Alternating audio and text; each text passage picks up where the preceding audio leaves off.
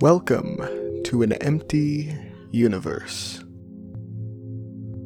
Official log, we're out of cryosleep again. This makes it 3 times, I believe. Still suffering from minor memory loss. That's bugging my eidetic memory a lot. I performed medical exams of all occupants, whilst the science guys did their thing up front. Apparently this outing is mostly theirs. But I'll take any opportunity I can get to work with the patients on board. The therapist wants me to stop calling the people in cryopods patients, but that's what they are to me. He says the term distances them from being human beings. I say it makes them more important that way. Speaking of the therapist, we let him out for psychological rundowns as well. Mental health is as important as physical health. Brent Pavel. He has a history of heart disease and is the first of his line to be completely free of a heart murmur. His cardiovascular system is strong, a miracle considering his family.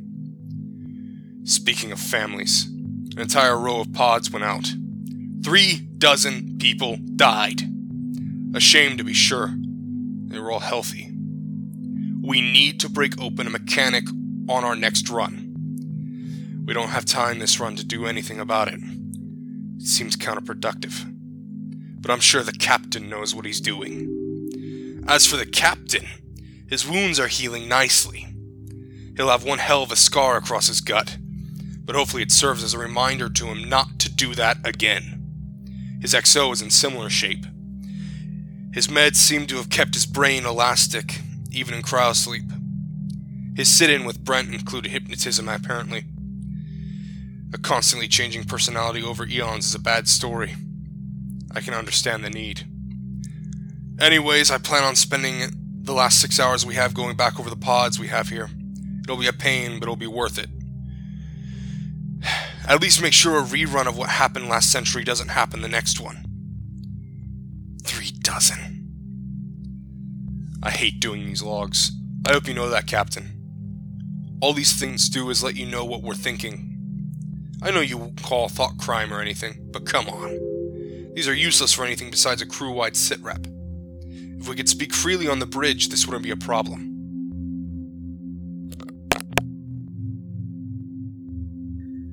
Thank you for listening to this episode of Empty, Doc's Monologue. Feel free to give us to your friends. We can't expand if you don't give us reason to.